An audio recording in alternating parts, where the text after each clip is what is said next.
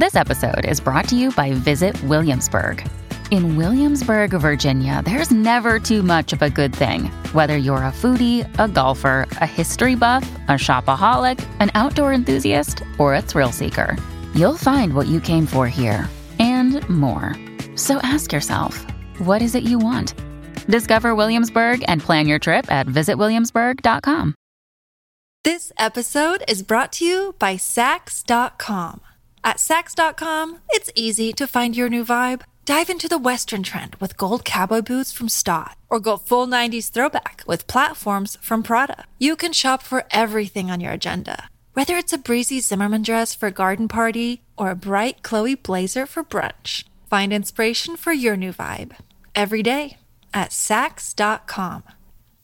Hello, everybody. This is Marshall Poe. I'm the editor of the New Books Network. NBN listeners like to read books and buy them. So we thought we'd tell you that right now, our friends at Princeton University Press are having a remarkable site-wide sale. You can get 50% off books, including ebooks and audiobooks, with the code 50, F-I-F-T-Y, at checkout until May 31. You can save some real money on Princeton University Press books. I encourage you to go there and check it out. Welcome to the New Books Network. Hello everyone and welcome to New Books in South Asia, a podcast channel on the New Books Network. I am Sneha Annavarapu and today I, along with my co-host Lakshita Malik, will be talking to Dr. Ramya Shri Pucha about her brand new book, The Dancer's Voice, Performance and Womanhood in Transnational India. The Dancer's Voice was published by Duke University Press in 2022 and Dr. Pucha is an assistant professor of music and women's studies at the University of Georgia. This is her first monograph. In this book, Dr. Pucha argues that the public persona of the Indian dancer has come to represent India in the global imagination, a representation that supports caste hierarchies and Hindu ethno-nationalism, as well as white supremacist model minority narratives. Both Lakshita and I really enjoyed reading this book, and we hope you really enjoy our conversation with Dr. Ramya Pucha. Hi everyone. Now this is very awkward, but welcome Ramya. I'm so excited to have you on this episode. Also, hi Sneha. Thank you for letting me worm into the already arranged thing. I'm really happy to be here. I'm so excited to get into this book. It was fantastic. I loved reading it.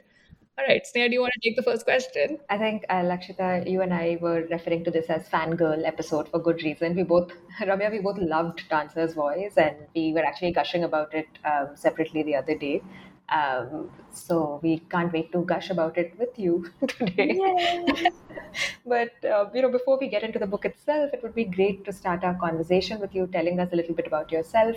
I would also, want to know how you got into the discipline of ethnomusicology to begin with, your journey in academia, and so on. Sure. Well, first, thank you both. This is my first time talking about the book with humans who don't have to live with me and hear me read page proofs out loud. So for days on end. So thank you. And yeah, so the question about how I got into ethnomusicology. My bachelor's degree was in history, and I wrote a history thesis. And I talk about this a little bit in the prologue. I wrote a history thesis about dance, but it was a history department. It was a history thesis. I also happened to be a double major, but very much by sort of not accident, but I already had taken the courses. So I got the degree in music. And this was all at the University of Chicago, which I think was the kind of environment where faculty from different departments would talk to each other about their students. And, not that that's unique to any place, but I think in the Division of Humanities, that was common. And my advisor for my bachelor's thesis, George Chauncey, happened to meet an anthropologist who worked in the music department, Martin Stokes. And I was approached by this person who taught ethnomusicology. It's worth noting that despite getting a bachelor's degree in a bachelor's degree in the music department, I had never heard of ethnomusicology at that point. So to your, I guess, big question, I don't know that I was drawn to it so much as it drew me. Like it was it felt like a place. It felt like an opportunity to combine these different pieces of my artistic and intellectual life. I did not know at the time how rooted in sort of colonial epistemologies it was. So like I think what drew me to it then may not have actually been what it became for me. But that's the short version. That's my journey to academia. And I will say I call myself an accidental academic a lot. And maybe that's like false modesty, but I truly don't really know what I'm doing here most days. And I often tell my students I'm building the plane as I fly it because that's what it feels like. So yeah, this book is in many ways, I think, a reflection of that journey.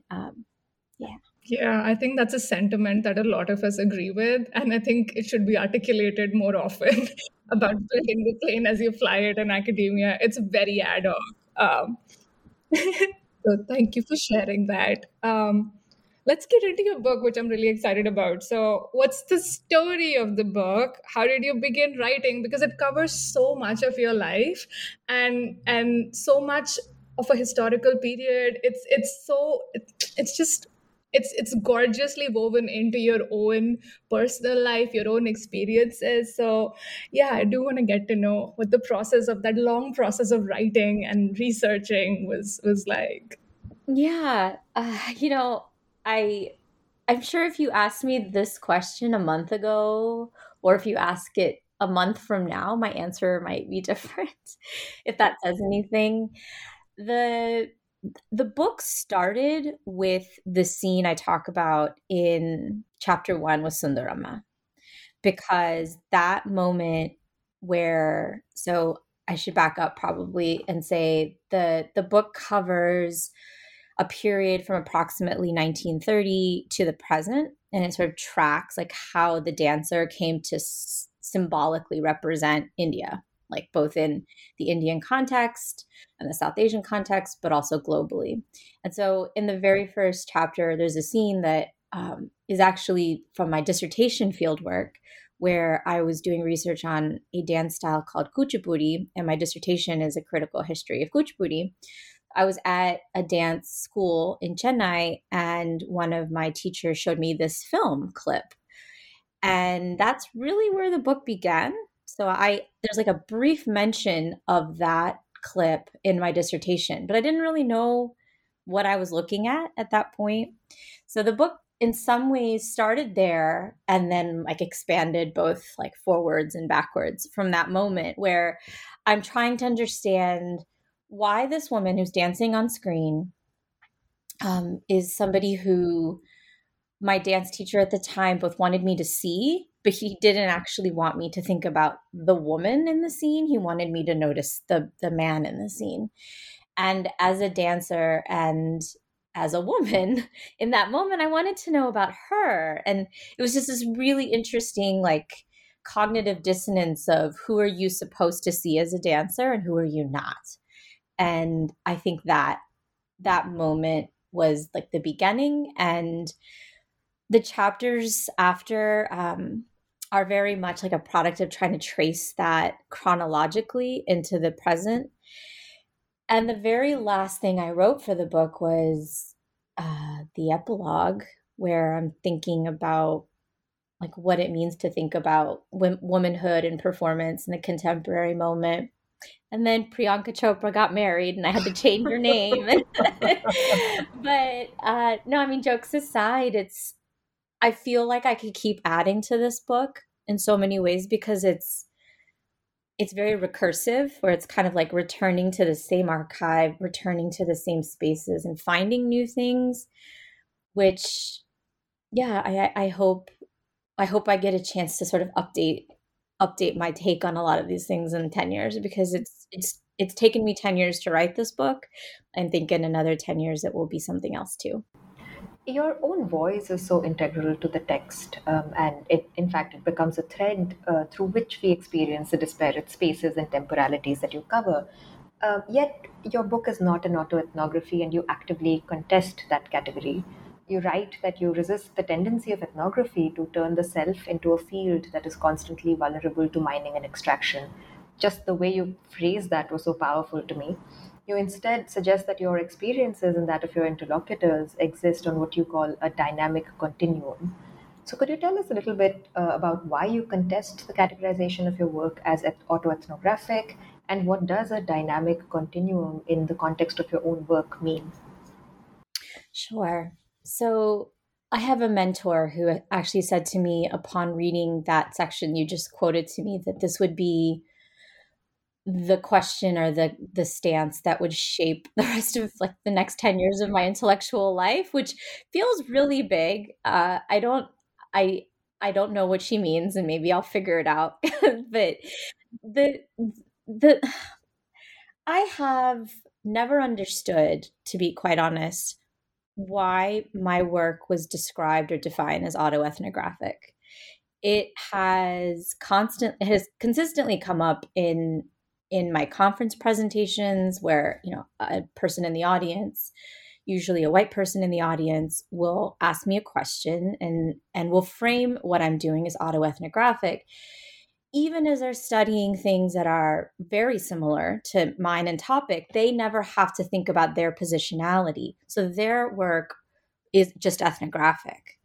And in the introduction, I think I might over explain this a bit, but this has followed me throughout my career. And I started to realize that part of what Kiran Narayan was saying in the 90s, or at late 80s actually, about how native is the native, this is the new version of that to some degree. Auto, when applied to work like mine, allows ethnography to remain an unmarked category that doesn't necessarily require positionality, or I would say self-reflexivity, which I believe all ethnography requires in order to be done ethically.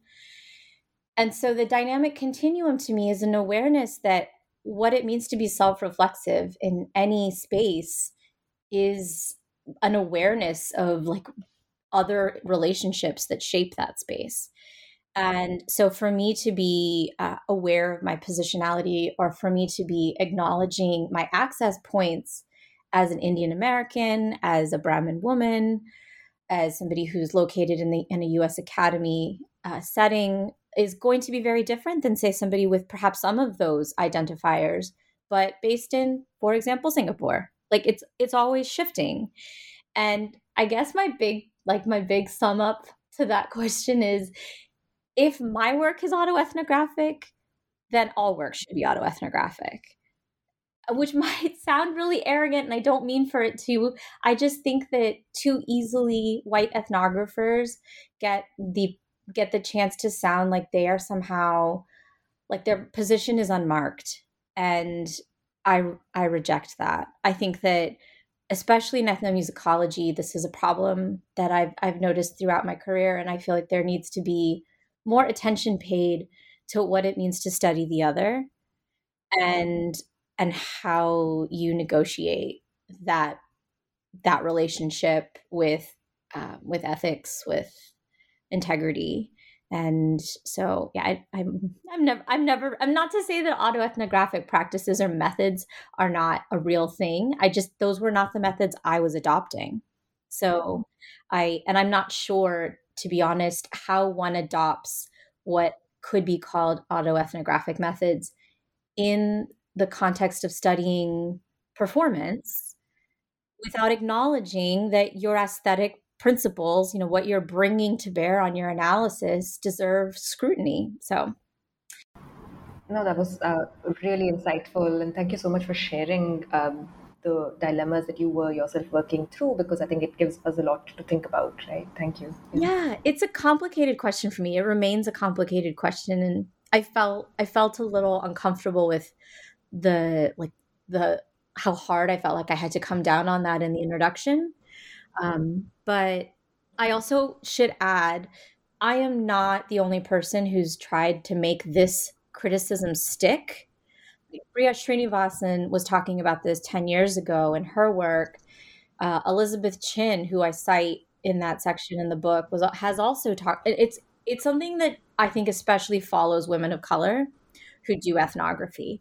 So I'm just going to call what I do ethnography. That feels more, yeah. I don't think I need my own category. Yeah, there's so many times we forget that knowledge production is also happening in these big academic institutions that are also struggling with issues of like racism, sexism. All of these things are following us around. We're not just writing about them, we're also experiencing them. So I think that's a good reminder of that fact.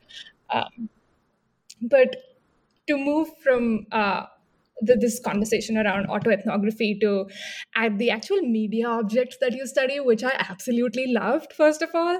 So the book makes so many careful investments in aesthetics, right? You talk about, and the methodological approach then to how you look at films, songbooks, which I loved, and because it carries such a lovely like meaning in the book, clothing, musical instruments. And I especially love how you use songbooks, like I was saying, paying close attention to not just the printed lyrics but the imagery and how the book circulated.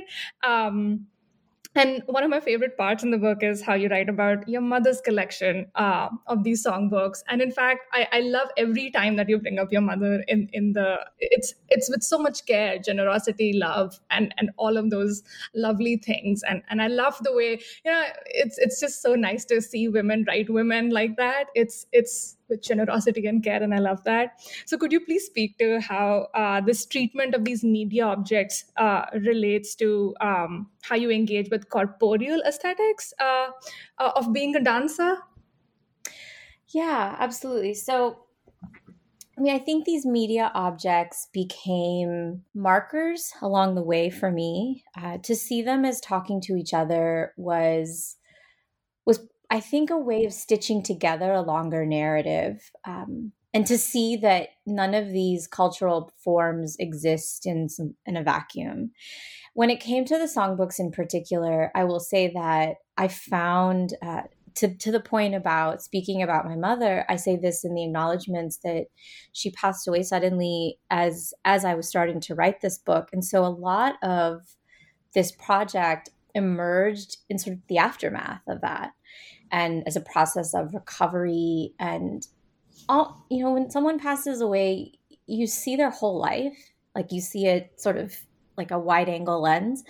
And so I found these things. I found songbooks. I found I found like little cassette tapes that she saved. I found all kinds of just like paraphernalia, and trying to understand how women like her, migrants of that era, understood dance and music. Why was it so integral to their like understandings of self?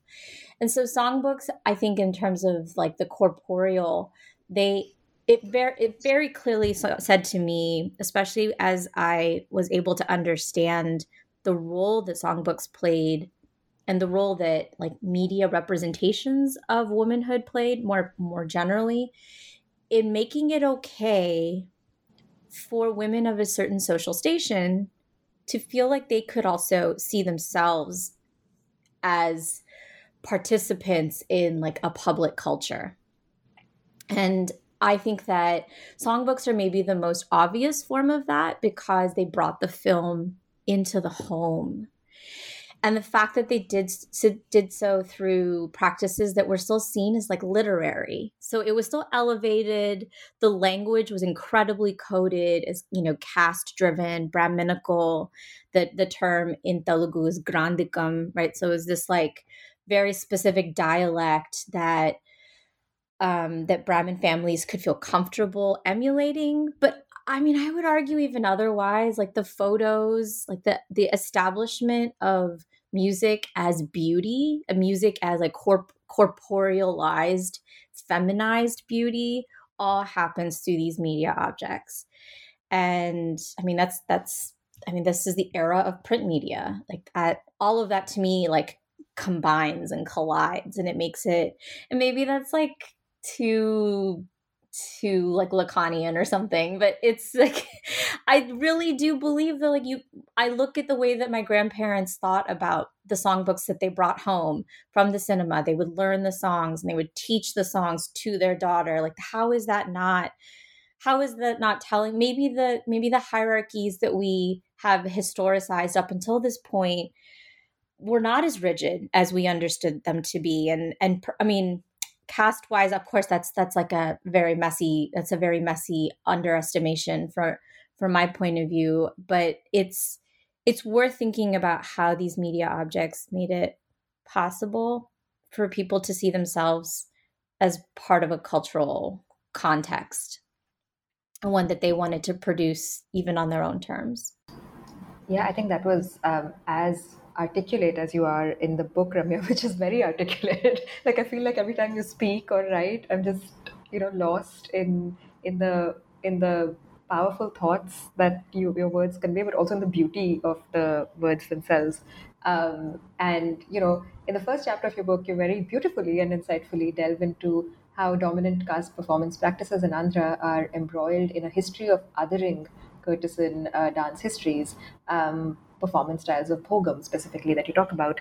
We're introduced to an absent presence or a present absence in the archives of South Indian cinema and that of Sundaramma, who you actually spoke about in an earlier question just now. But could you speak a little bit more about who Sundaramma was and why you found her disappearance, so to speak, puzzling?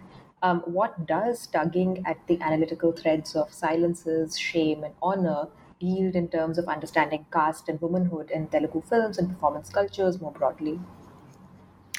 Yeah, so Sundaramma is like a ghost in my life. I've been chasing her for almost more than a decade now. And she feels so familiar and yet so unknowable. Something that I think we can all perhaps agree that media objects allow for is like a parasocial relationship. And with Sundaramma, I think part of that, if I'm being honest for myself, was an awareness that the women who danced in the early era of Telugu films all came from these hereditary communities, right? That's like not really a debated point anymore. They were the ones who had the training and the ability to do the things that these film directors wanted them to perform on screen. So I know that much about her. I know that more likely than not, even though I have no corroborating evidence to this, she came from what might have been called a Bhogam community. But beyond that, I have nothing. And it just seems so strange considering the prominence of the films that she was featured in. And I will say, I don't think this made it into the book. I think it maybe made it into a footnote. But I found a person who seemed to know her via another actress of the era, and who also came from the community. And like it's turned into this. It's turned into a bit of like a treasure hunt where I'm in like YouTube comments, especially during the pandemic, which is where a lot of the final sort of writing and editing for this manuscript occurred. There was a lot of time, in virtual spaces. And there was an interesting sort of community that formed around trying to locate her and women like her. I will say that the fact that she is an enigma in and of itself is telling. And I think it's what has allowed so many people to write about women on behalf of women with the lack of information that's actually circulating, that it becomes like a blank canvas for people to imagine. So, but to your question about what does tugging at those analytical threads allow for me to do, for me, it definitely allowed for an understanding of the sorts of aesthetics of womanhood that are reproduced in the dance traditions that I was trained in.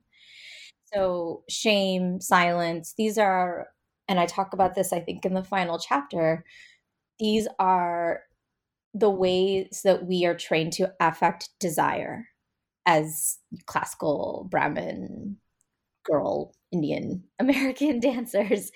That is how we are taught to express. And I'm thinking in particular about a piece that many Kuchipudi dancers will know if they're listening, which is Krishna Shabdam. There's an entire sequence when you are approaching, the object of your desire, and your eyes are meant to be downcast, your body language is meant to be doubting and closed. Like that is what was modeled for us, was shame as desire. But I don't know that I agree with the illusion of shame and shyness, but that is what's happened, right? So being shy is now being ashamed. And so I think pulling at those threads allows for women to think about how they understand their own expression of desire, how they express love, how they express consent. I mean, these are the sorts of things that I found myself really pulling apart, is if I've been taught that being ashamed is how I show that I feel comfortable in a certain social environment, then what are the dangerous implications of that type of social conditioning for young women? So to answer the question very directly, I hoped that some of pulling at this would dismantle some facets of rape culture. So thank you for that answer. I was very much agreeing with you at all points in time. So thank you for sharing that answer. You make such a key intervention in performance studies, especially in the understanding of visual cultures. At the same time, your work relies on thinking through voice, sound, sonic scapes of performances. This comes through in a way that you write about the dancer's body and how it becomes severed from its voice, and the rise of the playback singing historically. How does the splitting of the dancer's body and the voice come to gain significance in understanding the politics of gender and nationalism? Could you also speak to us about how the sonicscapes were critical to the understanding of cultures of caste-based and racialized embodiment that continue to fashion Indian citizenship? I should admit that the very first, or the earliest and the longest working title for this book was not The Dancer's Voice, but was Mythical Courtesan Modern Wife. So even in the earliest phases of this project, I saw a doubling that was happening for women who understood themselves as Indian, who identified as Indian or Indian American, or Indian despite where they were located in the world. The hyphenated piece of it was always important too.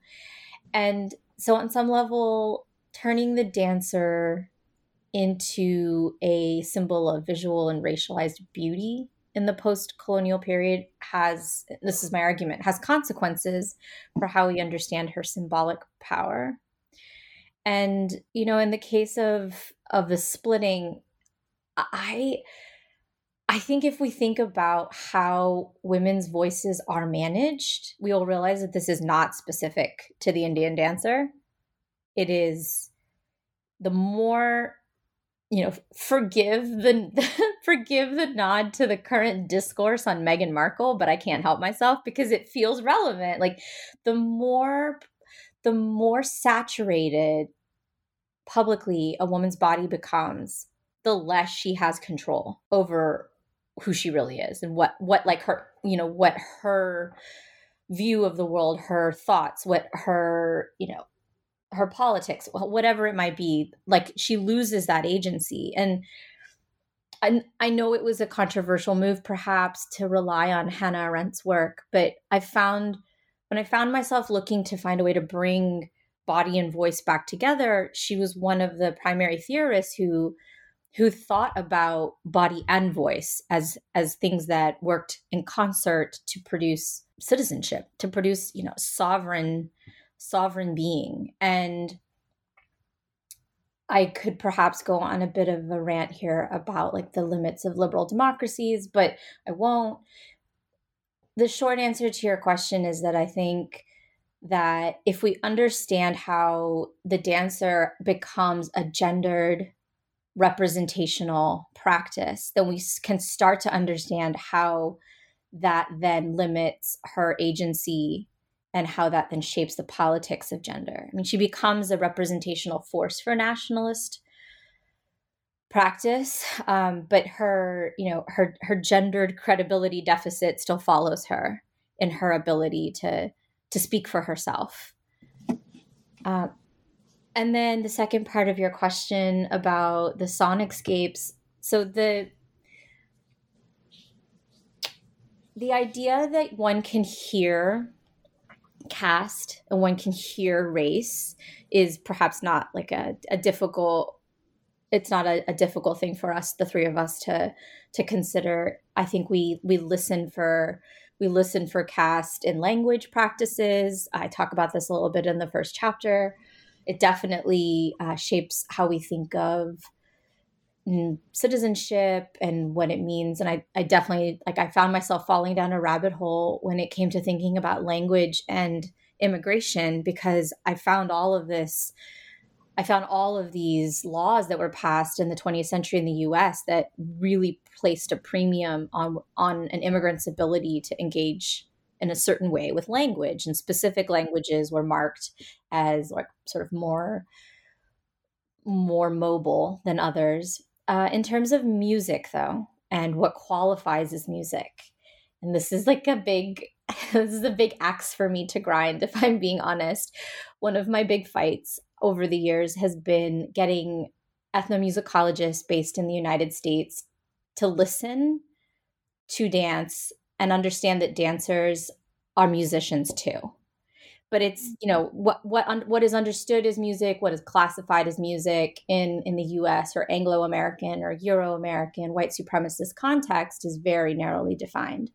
So thinking about sound in a more capacious way is, I think, important to see and hear how caste is coded and how race is coded. And specifically, I think, around the sorts of music that dancers can dance to, and what kinds of musical investments dancers make, what kinds of musical direction they're responsible for. I could say a lot about this, having been on the other side, but figuring out a way to translate what I knew as a dancer and the musical abilities I had to have as a dancer into what the Western Academy or what the American Academy thinks is sound and thinks is music has really at moments driven me a little insane, and I'm still working on it because I don't know that I'm there yet. But it's a type of listening that dancers know how to do, and trying to explain it to people who see sound and movement as separable, which they are simply not in the context that I'm talking about. I'm working on it still, but in the book, I definitely point to this, the sorts of sounds, timbre. I talk about genres of music and different registers. So I'll stop there. That was great. And also, I think the one vignette that will always stay with me from your book is that when it was you performing, right? And there were these recorded sounds of the, what do you call it? Gadjalu. Gadjalu, yeah. Yeah. And that people were a little upset by the fact that the sound was recorded in the background music. Yes. Yeah. And yeah, so the thing that's always puzzled me about that moment, and for listeners who, I performed in San Francisco, and I used music that had been recorded during a live performance that I had given, but it was mic'd, so the singer and the mridangist and the orchestra was mic'd. But because I was on the stage, you could still hear my feet on the stage, and in moments you could hear the gadjalu, the bells. And what I will never quite understand is that even in studio recordings, sometimes people would use bells. That's part of the ensemble. But the idea that the feet were also there seemed to really stress out people who saw me perform that day. And it was such a puzzling experience because these were all people who really understood themselves as rasikas. Like they all really like understood dance and they appreciated dance, but they didn't like hearing the dancer in the sonic material. And the best I could say is that to them was just against all of the accepted rules of what dance music was supposed to sound like.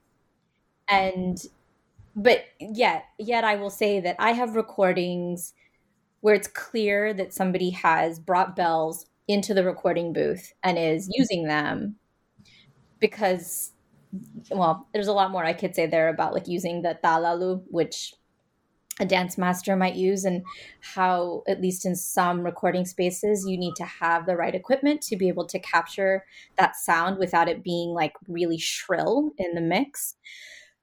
But yeah, it's like being able to like capture the sound with like sound integrity is it's a whole other recording technology conversation. Slightly off topic. No, that was so fabulous. And I'm just sitting here as you were talking about not just hearing music and more like sensing it in other ways perhaps and performing it in other ways, and I can't help but think of social media, and I'm like, that's exactly what happens. You can code like music as a way of getting to different kinds of dances, but that's pretty much what people are doing. And performing a certain kind of step or a dance can be reminiscent of a particular musical genre, and that happens a lot in Bollywood for the specific steps that I was like, I don't know why the Academy is so resistant, because other people have caught on to it. Exactly. It's like you don't only hear with your ears. I don't know how to explain this to you. You should explain it. We need t-shirts that say you don't only hear with your ears. And This episode is brought to you by Sax.com. At Sax.com, it's easy to find your new vibe. Dive into the Western trend with gold cowboy boots from Stott, or go full 90s throwback with platforms from Prada. You can shop for everything on your agenda, whether it's a breezy Zimmermann dress for a garden party or a bright Chloe blazer for brunch. Find inspiration for your new vibe every day at Sax.com. Yeah, and like here's the thing, I didn't go down this road, but I think I point to it at the very end of chapter 4 about like ableist framings of hearing, because I feel like part of what I ran into was a Eurocentric academic understanding of music as sound, and therefore an inability maybe to even leave room for disability studies understandings of like how we hear and what it means to like process or interpret and embody sound. It is not simply sonic. It's just not. And yeah, I'll stop there.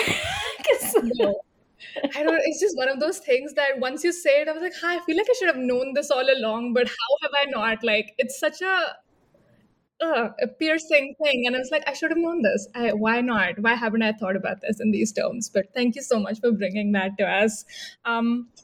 Again, I loved, as I mentioned, your mentions of your mother, and especially in the acknowledgement, something about that really resonated with me. And you write, the original dancer's voice for me, after all, was hers. I grew up dancing to her voice, as she often sang for me to be able to practice. And I was really struck by this idea of practicing, or the image of you practicing was like something that really stuck with me, and your mom like making you practice. And it was so sweet. I don't know, something about that really resonated. You also mentioned how you were made to watch the movie Swarna Kamalam, which I know both you and Sneha have a lot to say about. yeah. And we have both watched at least 20 times by now. At least, yeah. But you were made to watch this movie anytime you did not want to practice dance. So it was such a pivotal piece of media text in your life that like, this is what you need to do. I find this instances of intimate and familiar practice, quote unquote, like you're practicing for dance, rather interesting, especially considering the more formal learning that takes place in dance studios. I mean, you mentioned all of these elaborate like rituals you had to do to present to your, dance guru. With your father had to come down and present you with like bananas and money and like all of these other things, and that felt so cool. And also the auntie's basements, which was a whole other space. Yeah. That was so interesting. But like these sort of juxtaposed, like these different spaces in which the dancers learn how to perform. And I was wondering how that relates to different performances and what that meant for you, because there's so much in there, and I really want to explore some of that with you. Yeah. Well, so I mean, part of the work I hope this book will go on to do in the world is like clarifying how much of gender comportment requires a disciplining of the body and the voice, of course, but and how much of it is a performance, no matter the formality of the space. And like the thing about Amma, like singing for me is it was, you know, especially if there was no tape recorder, it was just a way to kind of work on a section and have her watch me, because she was also my greatest critic. She would, like, this is neither here nor there, but like I used to have to keep her in my peripheral because she would like twitch and it would be distracting. And I would get so frustrated. I'd be like, I'm not, stop, like, fine, I'm not doing it perfectly, or, you know, whatever.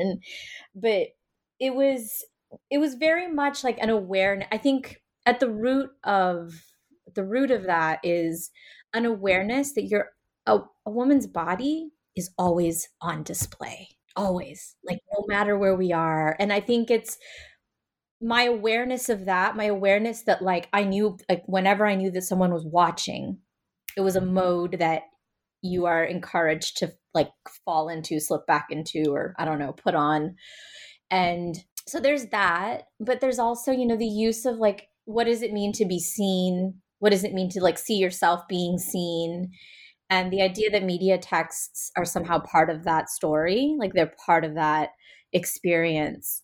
Swarnakamalam, I would be very curious if like anybody else has this relationship with Swarnakamalam, because it was so specific to the group of like the community I belong to. Like if you watch the film, Sneha, you might remember this scene. In the scene, they name Vempadichinna Satyam. Like there's a scene where they actually name my teacher's teacher. Like the idea that this is a fictional thing, but they're still referring to the like the name in Kuchipudi dance, and they name his school. So it's there's this incredible trafficking that's happening between like real life, performed life, media life. They all, like, not to try and be too like Dickensian about it, but I feel like it's all related and they're all sort of like shaping each other. And part of what I was trying to get to with the reference to twice behaved behaviors is that it's the awareness that like and this is something Stuart Hall talks about and Bell Hooks pulls on. It's that identity is constituted through representation, not outside of it. I don't believe that like we know who we are until, you know, this is sort of like developmental psychology, but I think people see themselves in others and then they emulate, right? So it becomes like a feedback loop. And I very much see media texts and performance practices and familial spaces all sort of wrapped up in that process. So through the book, you think and write through so many intersecting and overlapping conceptual layers. One such instance of really so many is when you write about the heteropatriarchal order that braids together what it means for a woman to become a dancer and what it means for her to become a wife. You say that, and I quote, "A desire for happiness is what brings many women to dance." And then later you say, "Part of this happy life involves finding a spouse who desires a dancer as a wife." End quote. As you show through the course of your book, this desire indexes the near total reversal of the kind of stigma dancing held when the predominant source of its learning and acquisition was hereditary courtesan families. And in many ways, dancing and performing respectable femininity are carefully intertwined. But moving beyond, you also note that dancing is also a real embodied source of happiness, cultivation of the self, perhaps just joy. So, how does one reckon with the sometimes contradicting, sometimes overlapping affects and motivations of classical dance? Yeah. You know, the the question earlier sort of reminds me of the question earlier about what I see the dynamic continuum being for ethnographic access or voicing. And I think this part of that complexity or the shifting logics that you just pointed out, the contradictory logics you just pointed out, are are I think captured in the way that some women that I've danced with over the years have talked about, like being able to dance because it makes them more eligible. I don't know, if I'm being really honest, I don't know how many of the women I danced with were as clued in to the caste histories that run beneath all of this. The fact that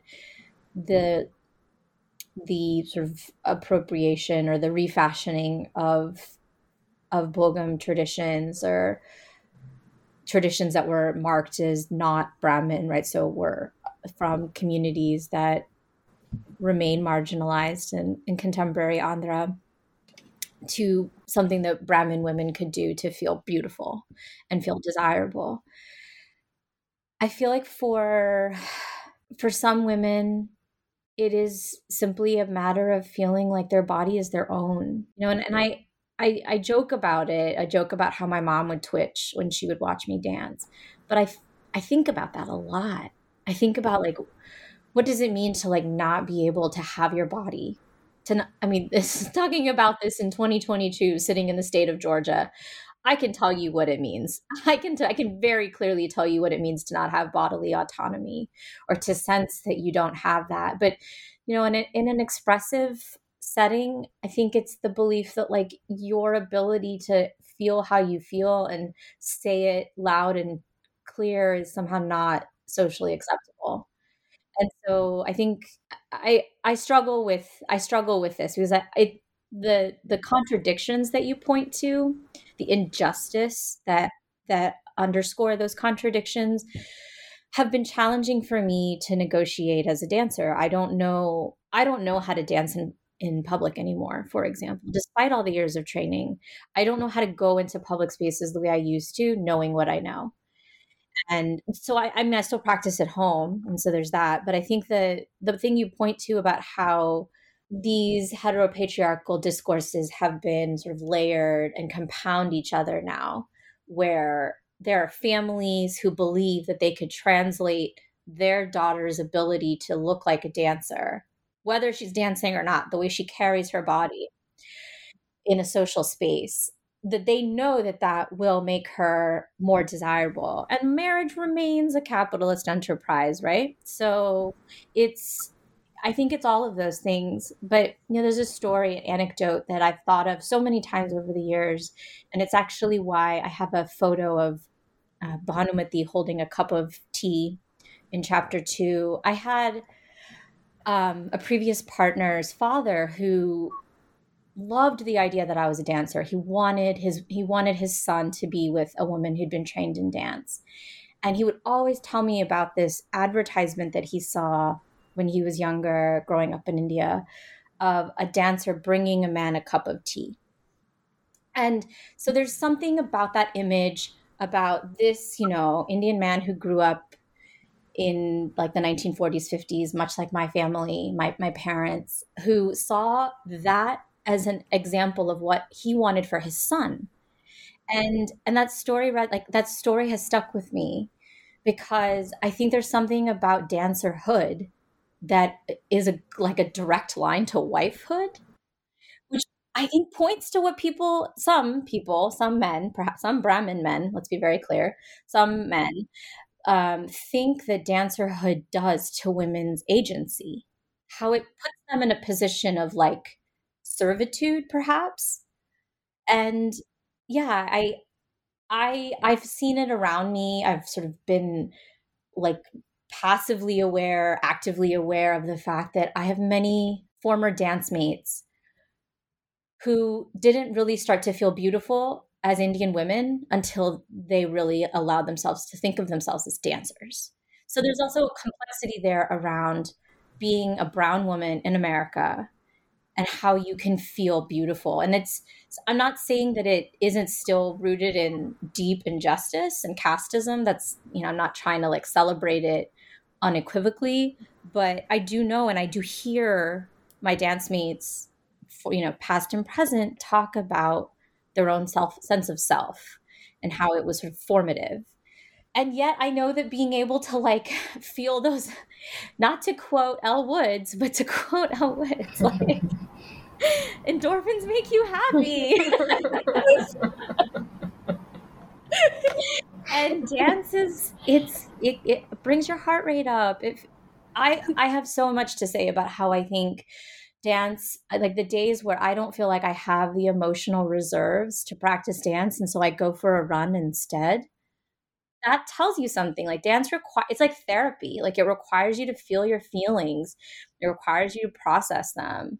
And it's like it's psychosomatic, and just turning it into exercise is perhaps less therapeutic, but that's me. Like I do think that there are people for whom it is simply just, my body is powerful and therefore I can feel powerful too. And I've watched over the many years I've been her student. I've watched my guru process deep loss and grief and trauma and just, life. I've watched the way that dance has allowed her to move through life and her relationship to it, and the way it allows her to access an elevated state that gives her a sense of purpose in this world. And I just, there's a lot of discourse lately about like who should dance, who should get to dance, who shouldn't dance, because of the caste histories at the heart of all of this. And I know it's like I was raised Brahmin. My family is Brahmin. I know that it is but one person's perspective to say that I think telling women that they can't or shouldn't dance because of their caste identity is like hilariously circular. Like it's like the patriarchy felt this way in the late 19th century, right? which is how how it became something that women of a lower social station or an oppressed caste did. And so now to come all the way back around and like play these purity politics and say that only those women should dance, I don't know, that just doesn't feel like a solution to me. And it's also interestingly mostly men who are deciding whether or not women should dance, and I'd like for us to just like maybe take a beat and think about that more. But yeah, these are complicated conversations that I think we need to be able to have about like why women should or shouldn't do something and who gets to decide that for them. But I think those conversations need to be had with care. That was, thank you for sharing that. And it's really needed to have a space to have these very complicated conversations, and I think that's what your book does in so many ways. And one of the more compelling things that your book does is sort of draw on those relationships between race and caste, which you were sort of alluding to we have been talking about it and everything, and how it's shaped by processes of colonialism, settler colonialism, and transnational migrations. The moments in which this relationship between race and caste emerged in subtle and unsubtle ways, depending on who is looking, hearing, and witnessing these moments, were moments of translating capital, right? Of capital, of cultural capital, caste capital, and heteronormative capital. And I was really struck by some of the examples that some of these vignettes that you mentioned. And one of those moments was when you bring your friend Erin, who's white, into the dance studio with you, and your instructor sort of asks you if he's, or when your instructor is sort of asking you if he's, looking like a woman when he's performing in this event organized by a US based organization, and you're struck by that moment of vulnerability of like, oh, he's asking me this question, am I supposed to like say what? And these sort of not moments of rupture, but moments of potential like possibility and potential like I don't know what else, but it's these moments in which caste needs to be translated to a primarily white audience, right? In terms of like, can I articulate this as capital? And this work of translating capital is something that it's really woven very like wonderfully in your work, and I really want to get hear your thoughts on these moments of translating capital. Yeah, that's such a great question. You know, I think as I'm hearing you say all this, my discomfort with the use of the term diaspora and my desire to talk more in terms of transnationalism is related to this, what you're describing, right? Because the reality is that these are transnational flows that allow for this translation to occur. They couldn't occur if these weren't stabilized symbols in their own contexts. And I'm very cautious about bringing conversations of caste and race together because I think that's happening a lot lately in ways that are not helpful it's not helpful. I thought about this a bit last night in preparation for our conversation today, and it's not as if white supremacy has not shaped India and how Indians understand race. And equally, there's no way of understanding the migration of Indians to the United States without understanding a history of caste. So, like, those both exist. They cannot be collapsed into each other. Race and caste are not the same. They intersect for sure. And so, to your point about translating, I think, yeah, that moment with Erin will always stand out to me because it became clear that my guru wanted to impress her. And I was like, why do you care about this basic white girl that I actually just accidentally brought with me this one day? She was in India and wanted to come with me. And so I let her come with me. And like, she knew nothing about any of this, but he wanted her to think it was like, he wanted her to think highly of our dance. And I've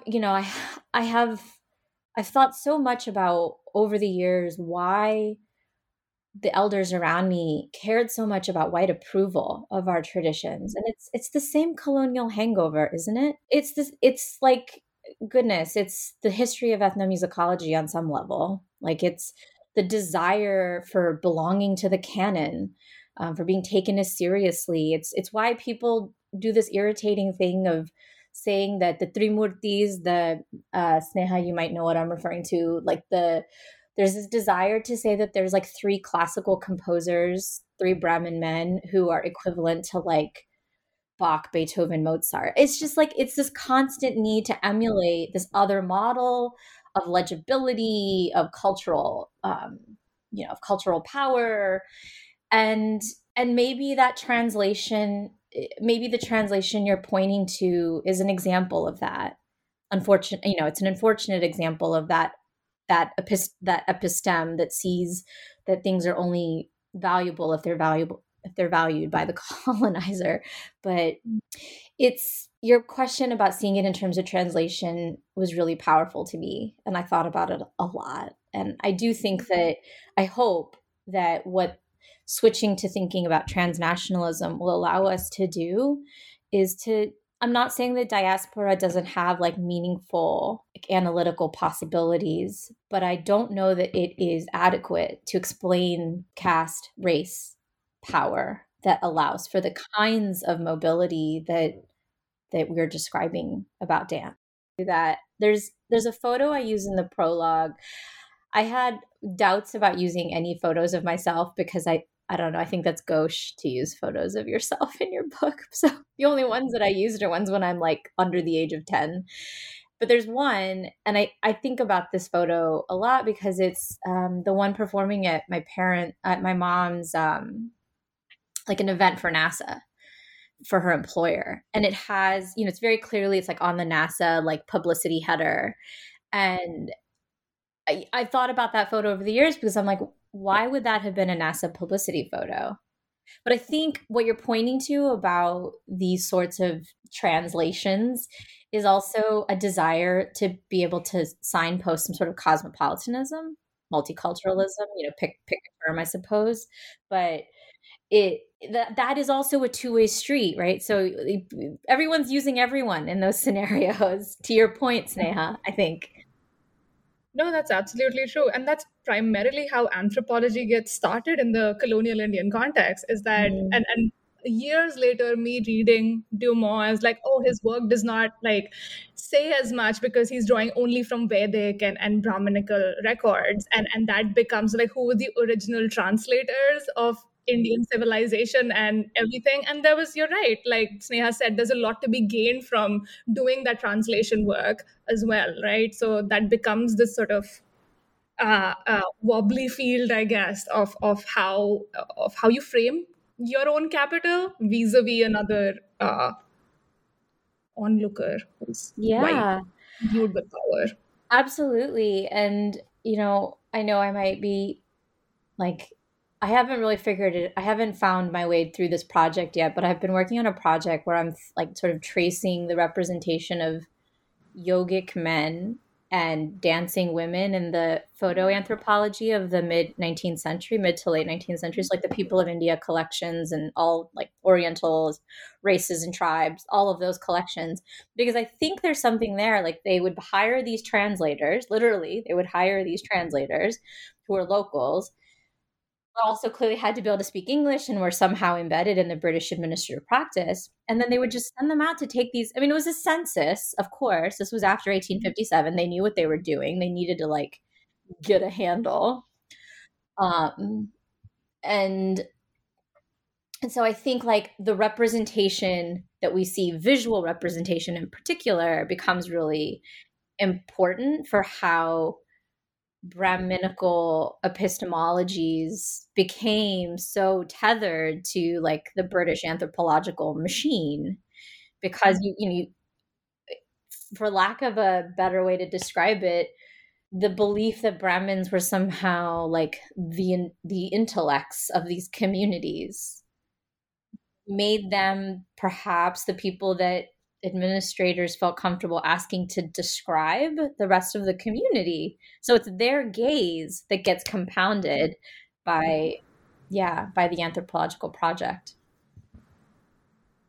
No, that's so absolutely that's your book is so short, and like Sneha was saying the other day, it really packs a punch though. So you get you get so much in just this little space. It's so hard. I just wanted to say that it's a testimony to how beautifully it's written that I read the whole book on my Kindle, and I can barely finish novels on my Kindle, to be honest, but I read it like cover to cover, and I just felt like it was so compact, concise, elegantly written, but really packs a punch in terms of ideas. And there's so much going on. There's so many like layers that like speak back to one another. And I like the fact that it was not chronological but thematic, because very often the sub theme spoke to the other chapters. And it's just like a lot of questions and lots of provocations. I think that was great. Yeah. Oh, I love that. I'll be honest, there was a small part of me that was scared it was too short, but I didn't know what else. I was like, I don't even know what to like. I guess I could try and shoehorn another chapter in there, but like I don't really want perfect. to. Yeah. It was great. Perfect.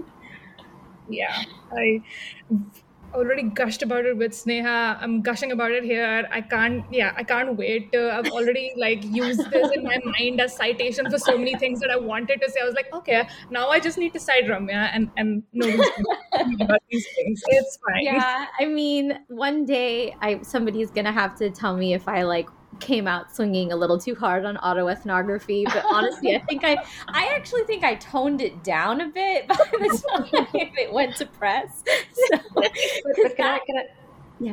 Can I ask if the person who said to you that this was going to be quite defining of your future projects, was it Patricia Richards? Because I'm thinking that she and her collaborators been thinking about autoethnography and ethnography for like a long time, right? No, I mean, she has been one of the people who has been telling me not to not to not to be afraid to name the racialized distinctions that are at play.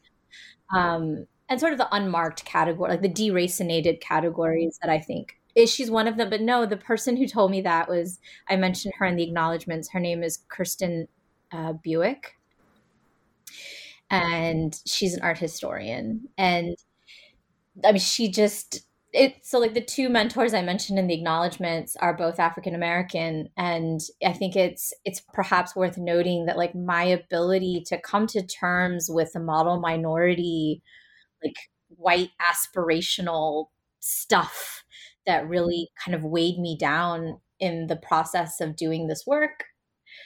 The people who helped me really work through the parts of this that are I guess critical race theories were both African Americans working through this stuff a generation ahead of me.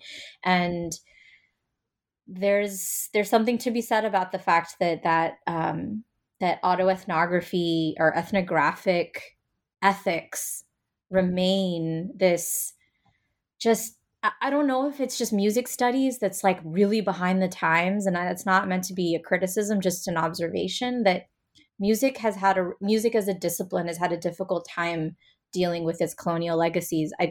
I think part of that really shows up in this ethnographic stuff that I'm pointing to. But no, Patricia has been one of the people who's been like, it's okay, you can say that. But that it helps that she's technically my boss now. So my boss said it's fine.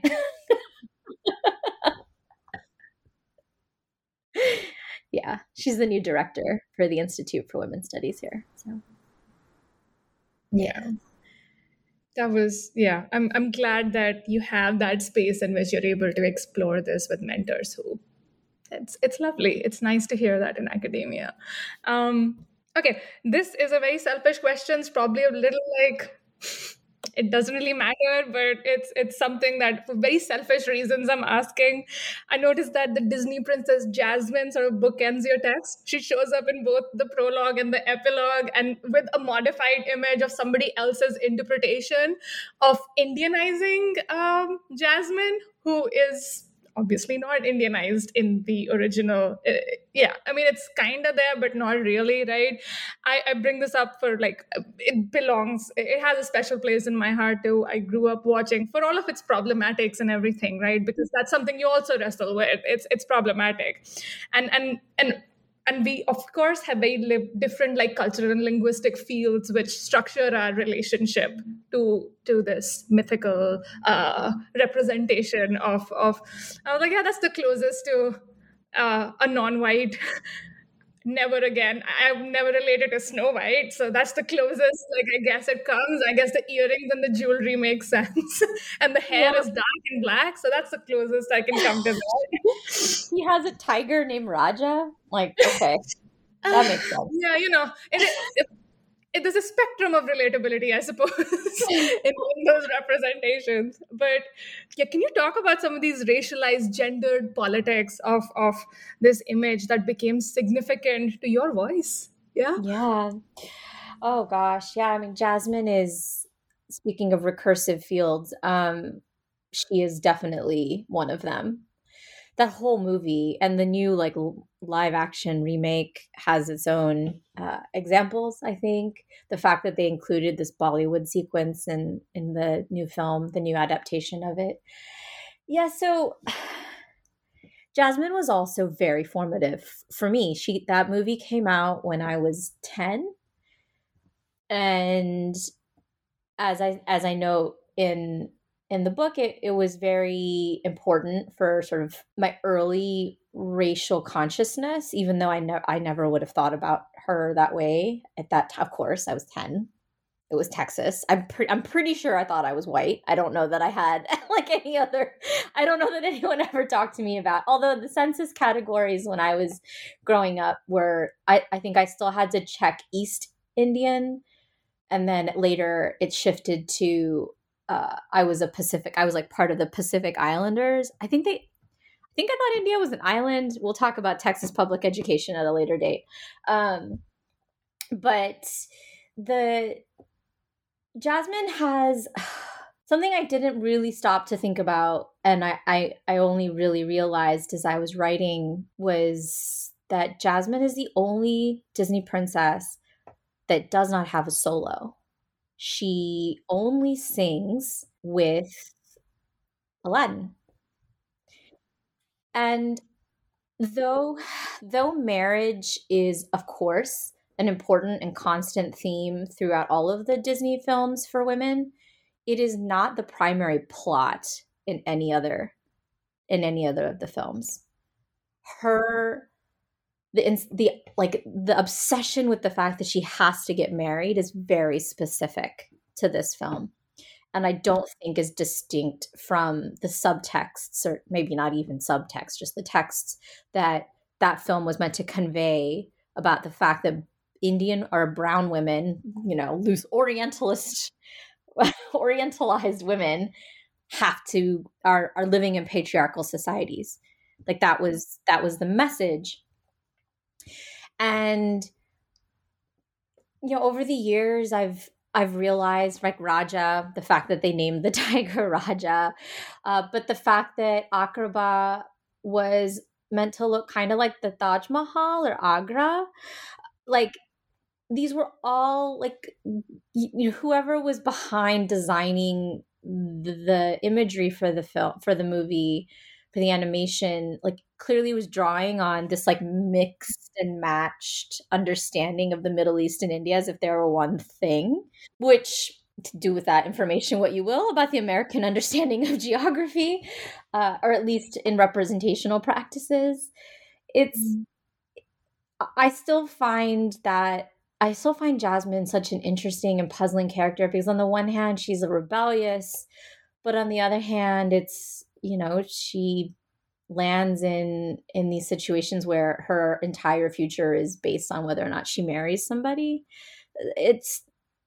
I still haven't really untangled that, which probably says, a lot about my own positionality in these narratives. I will say too that there's a scene where she dances, right, for Jafar, and one of my students actually pointed it out to me recently, that she dresses in red, that like they have her dressed in red in that scene. It's meant to be seductive.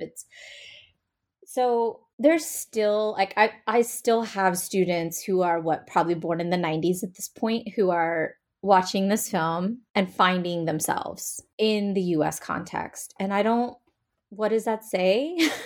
What does that say about the dearth of representational media on the one hand, but also like the sad, perhaps, timelessness of what Jasmine means, especially as an animated character?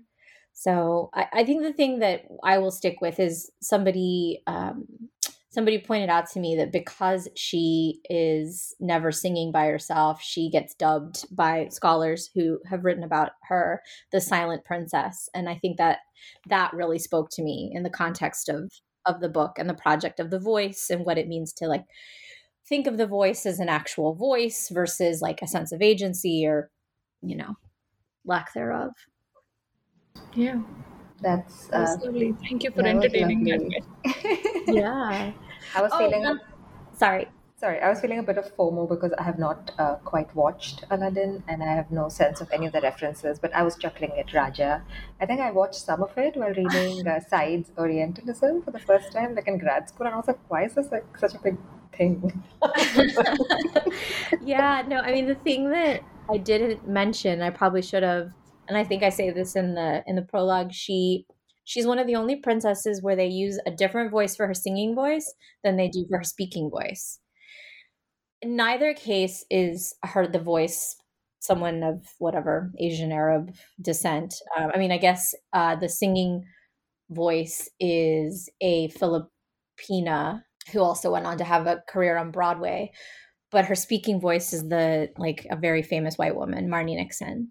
So I'm not sure why they had to have two different people.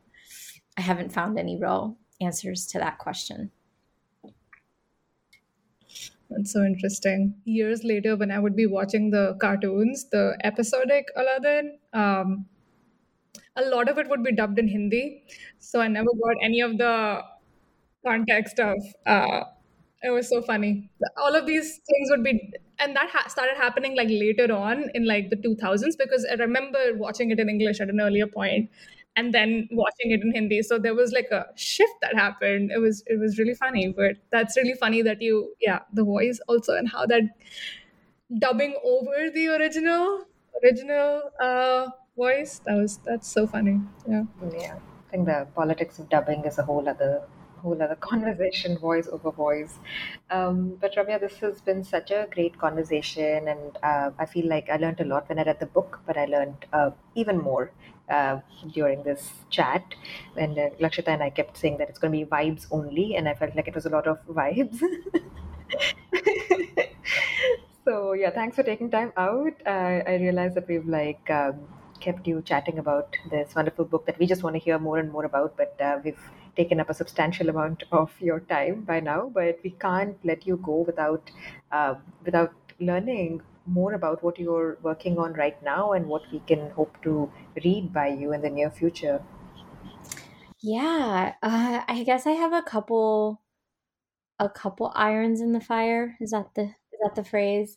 Um, the big one is I'm really hoping I can get to a place like being able to bring this book into the world and sort of like call it a day, at least sort of about this project. Famous last words, maybe, has like let me think about my yoga project more. Like it's just cleared some space in my brain. So I'm hoping that I will be able to turn my focus to that book project. And sort of related to that, I've, as I mentioned, the photographic anthropology work that I've been chewing on for like 2 years, and I'm hoping that that will be something that I could share with the world in the not too distant future. Yeah, that's great. Love it. Well, thanks again for doing this. And Lakshita, it was so great to co host with you, and I hope we get to do this more often. Yeah, that was lovely. I thoroughly enjoyed this. Yeah. Take care, Ramya.